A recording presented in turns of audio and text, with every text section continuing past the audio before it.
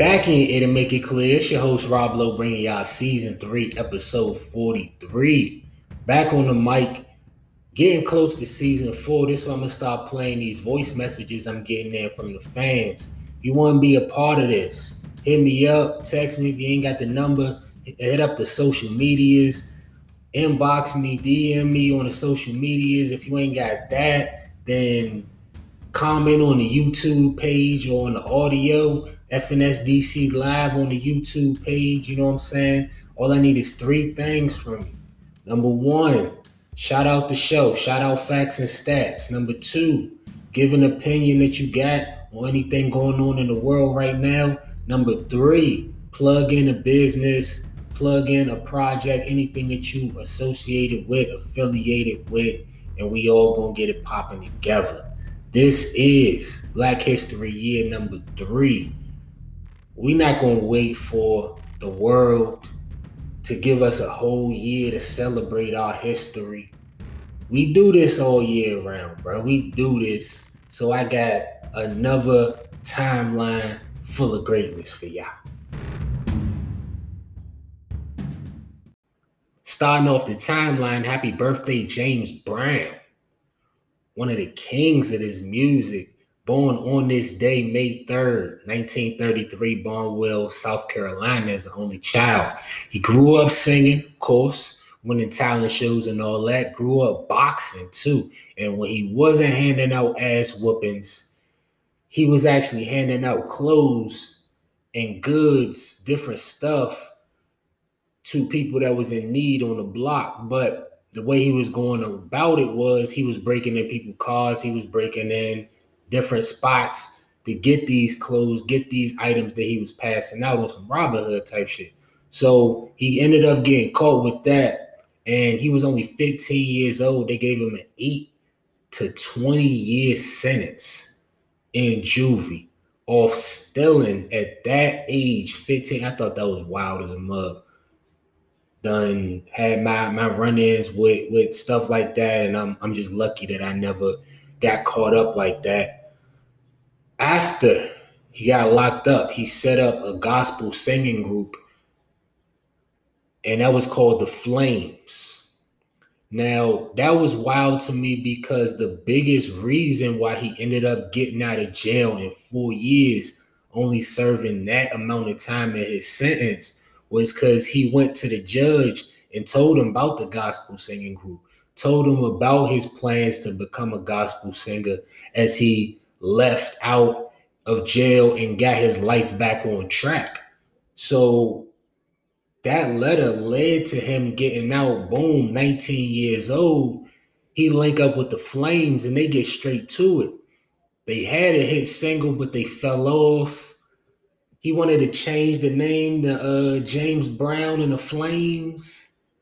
You know, in 2021, that sounded like a good idea, but back in them, what was this, 1950s? They wasn't rocking for that, bro. They like, nah, we just as good as a singer as you. So they broke up. They got a new group together, but at this point, the label is not really supporting James Brown. They're not behind James Brown. They like, we going to stop all the money that we giving you for your music, for your videos, all that good stuff. So he put up his own money to go and make his own hit single called Try Me. Fire.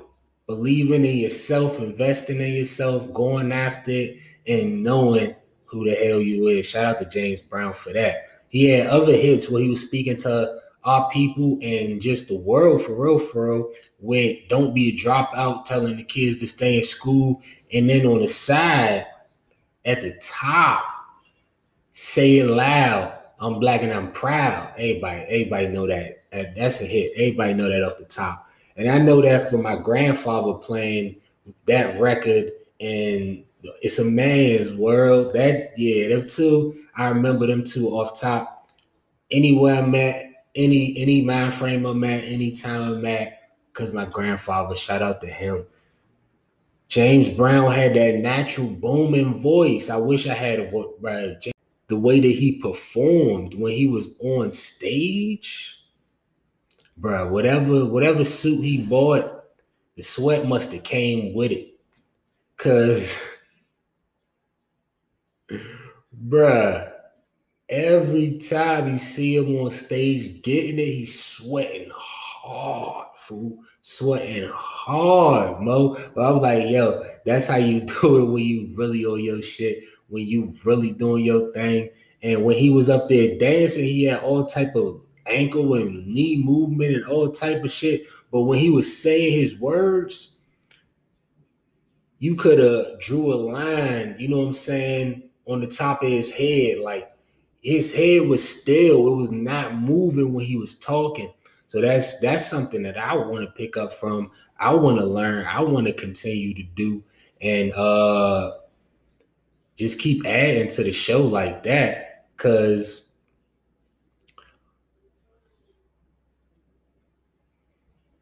he motivated he was a different type of motivator. You could say he was maybe like he was probably like the Michael Jordan, you know what I'm saying, a motivation with the music. Cause when he had a band playing with him, they would say that it would look like he was turning around to the band and just opening his hand like five, like he counting, and it's always on beat, like it's part of the show.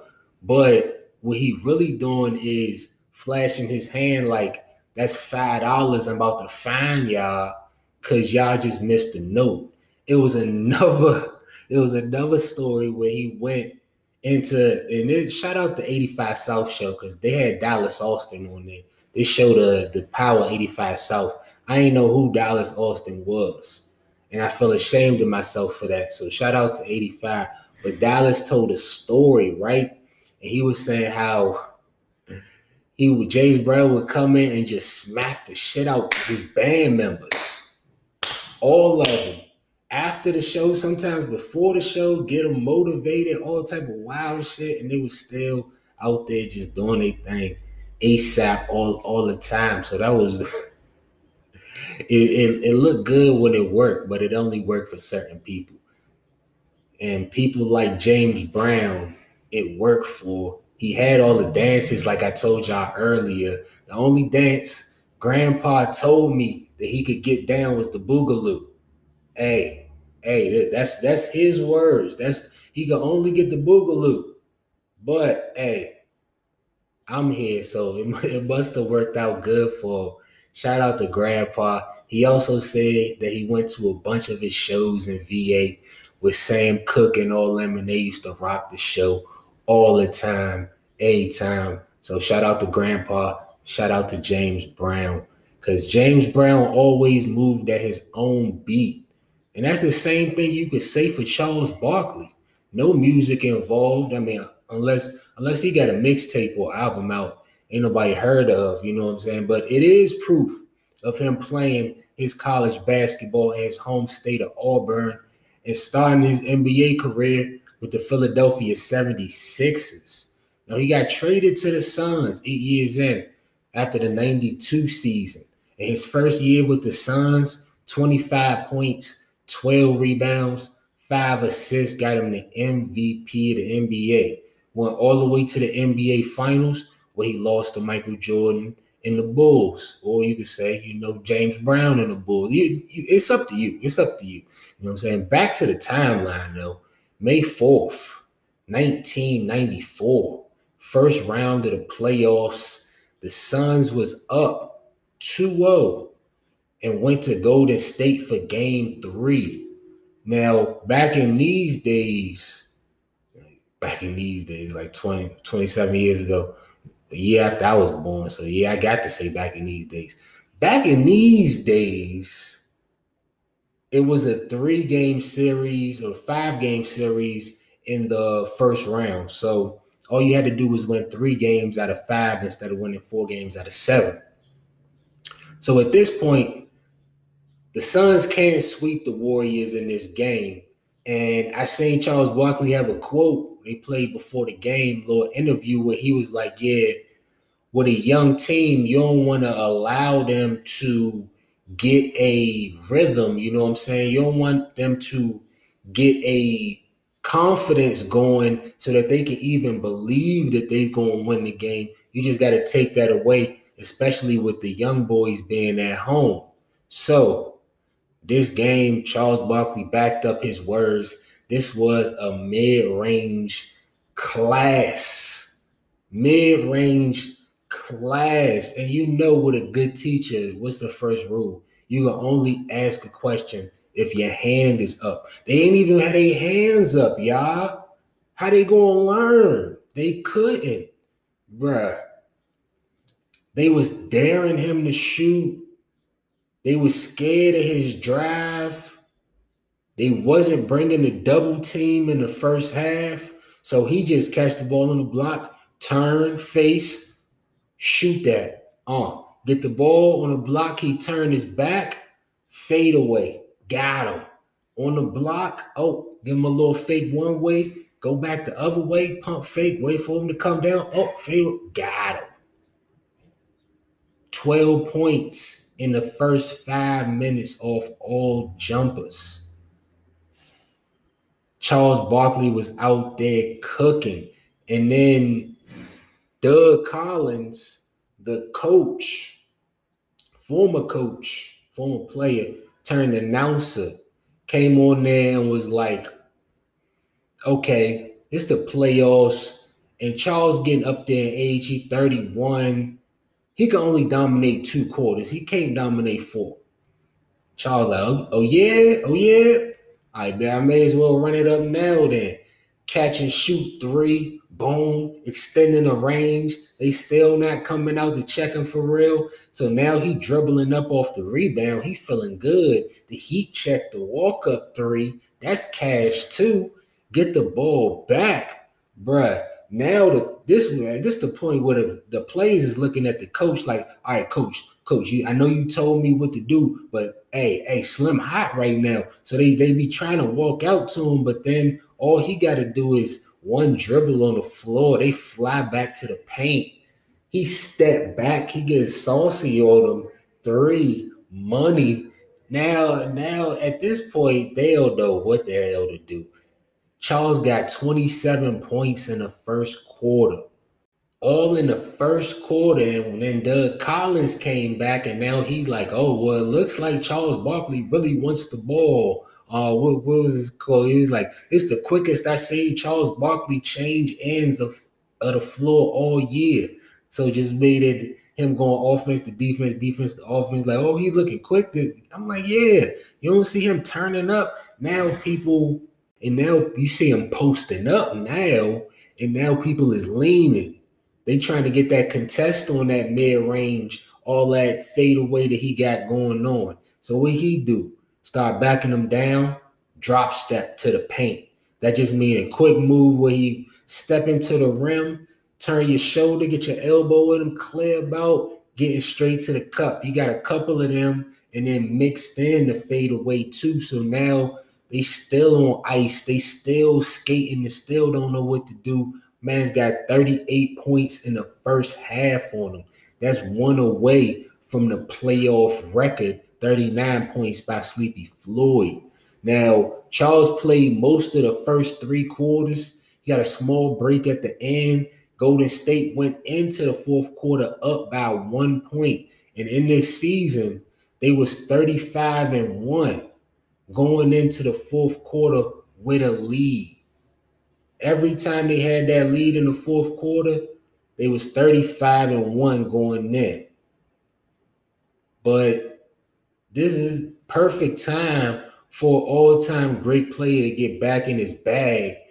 Not no paper, not no plastic. We talking about that good grocery bag, that junk with the good space in it. You know, it's got the bottom in it, got the good hand, all that he reached the neck bag and got the extras. Came through soon as he caught the jump. Post up, quickest spin he did all day. Because they were starting to bring the double team in the second half. They changed Chris Webber on him and start guarding him. So he went quick. Got him. Straight to the reverse layup on the other side. Couldn't reach him. Threw his fist, showed the emotion, you know what I'm saying? Put them up by 8 at that point. He had 50 points at that point, hit the free throw and all that. So they was feeling good. It was feeling like they was ready to take over this game. He wasn't done, though. hop, step in the lane, come to a 2-foot stop. Mean fade away, mean lean back over the contest. But the killer one, the last one that really took their heart, he went drop step on the baseline. Chris Webber, good defense, cut it off. 2 dribbles, step back, fade away on the baseline. He falling out of bounds, bruh. Clean. All net. That was the game. All that equaled up to 56 points in a 3-game sweep of the Golden State Warriors Classic from Charles Barkley. Now, Charles Barkley, man, he made the newspaper for a lot of different reasons, but that's another story for another day. There was a lot of reasons to start the Chicago Defender, too.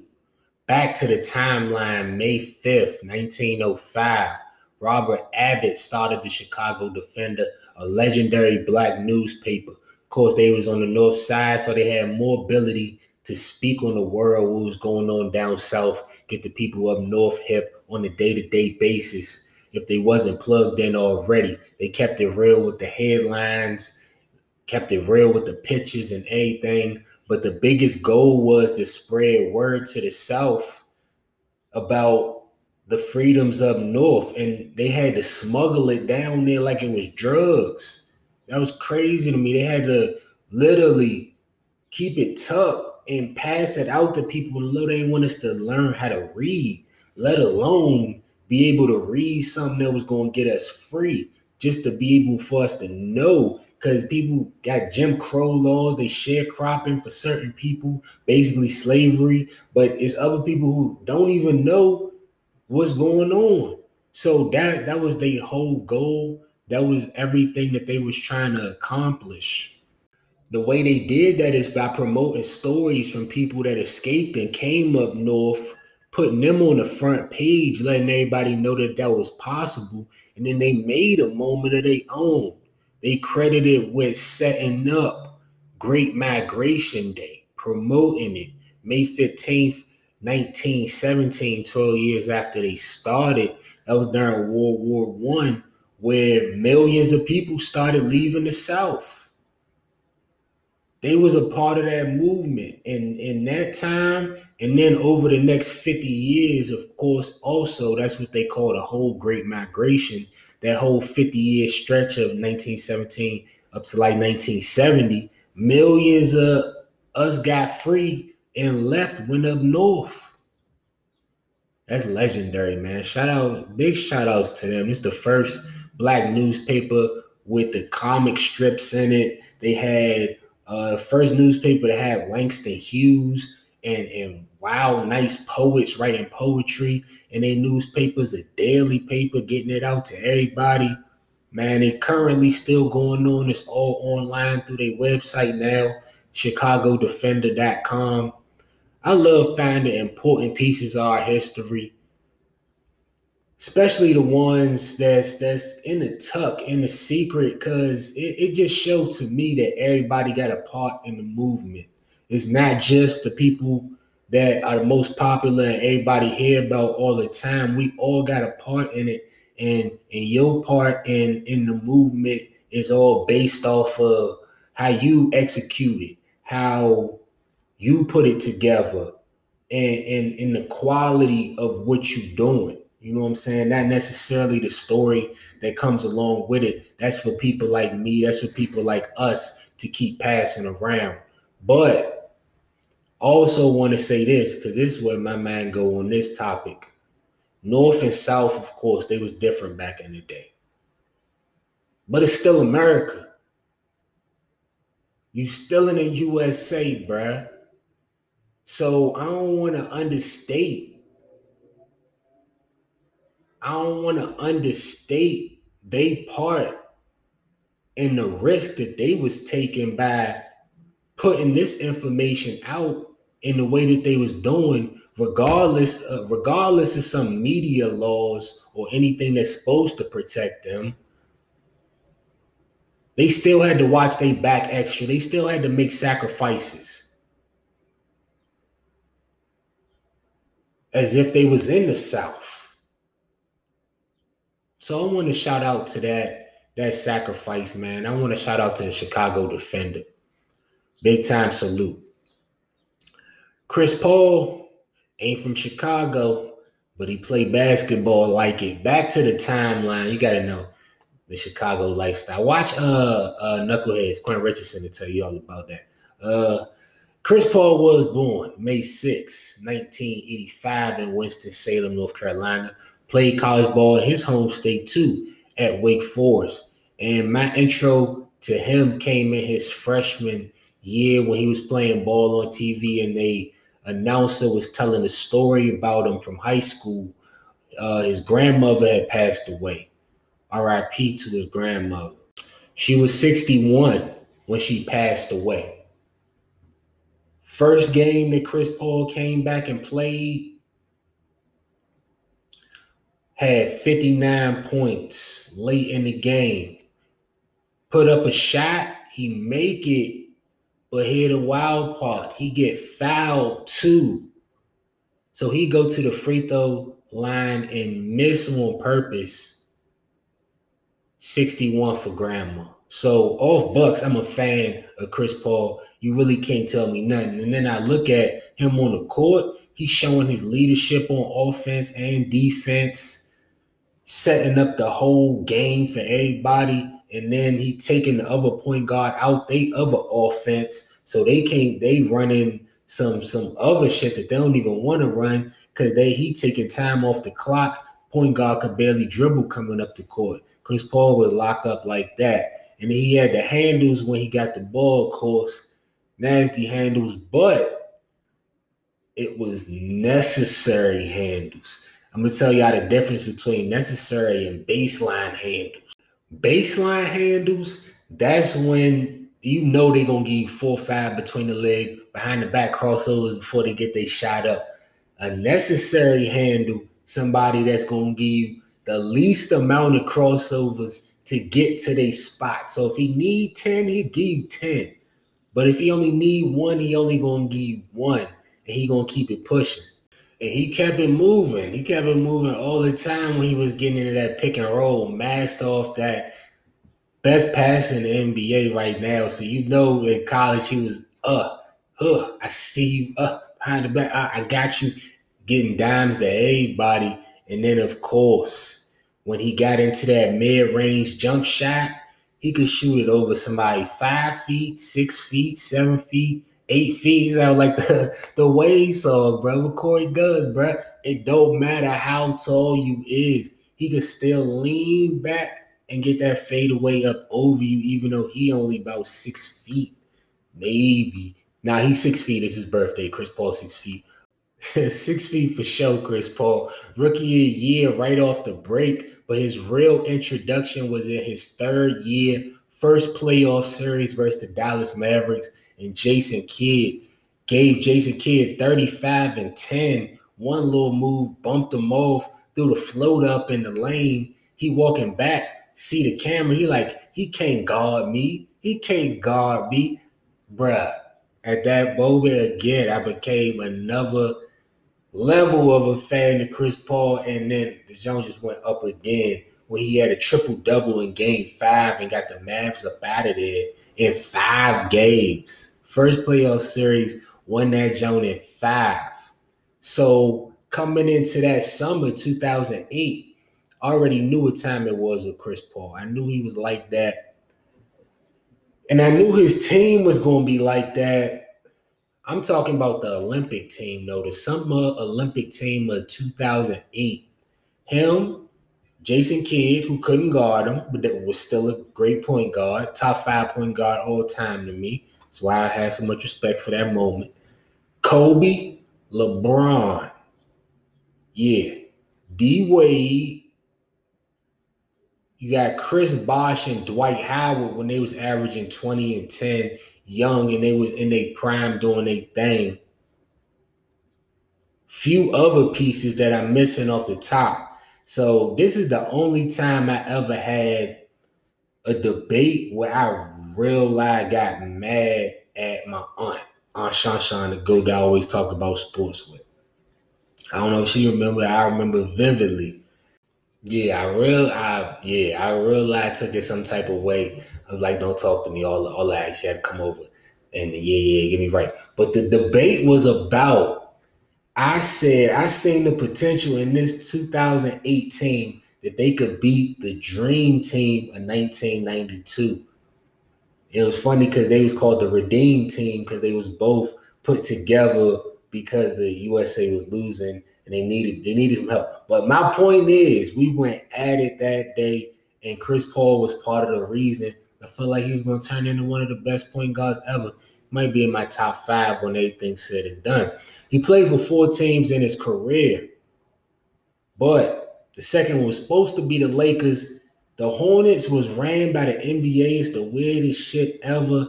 The people they put in charge to make the trade, it went through. They cheated Chris Paul out a chip. They cheated the Lakers out a chip that was going to be automatic. Him and Kobe, that was going to be automatic. Wasn't going to be nothing to talk about. He ended up going to the Clippers, though. Ended up going to the Los Angeles Clippers, that other team, and made Lob City, where he had 2 grown men, Blake Griffin, DeAndre Jordan, jumping around on the sidewalk like Lob City about to catch so many alley-oops. Problem was it was more to the game than just lob. So that ain't really work out for him. His third team with the Rockets, it went a little bit better. They went to the Western Conference Finals versus Golden State in another one of my favorite CP3 moments. Steph Curry always do the little shimmy. He always shake his shoulders after he hit a big 3. He do it to the sideline, though. He do it not in nobody's face. Chris Paul hit a 3 in Game 5. He hit the shimmy, but he's getting in Steph's way. Like he backpedaling, shimmying, getting in step, making sure he see it in his face. And I love that trash talk. Even though that didn't work out for him like it was supposed to in the end, because he ended up getting hurt with a hamstring. Forever be one of my favorite moments from CP3 on that one. Then after that, he went to OKC. He messed up their situation a little bit because they was trying to tank. They didn't even want to win for real, for real. They thought trading Russell Westbrook and cleaning out the whole team, they was going to get a good pick and a good couple picks because they stacked in their picks department from all the trades that they made these last few years. So he messed that up, took them to the playoffs when they didn't even want to go.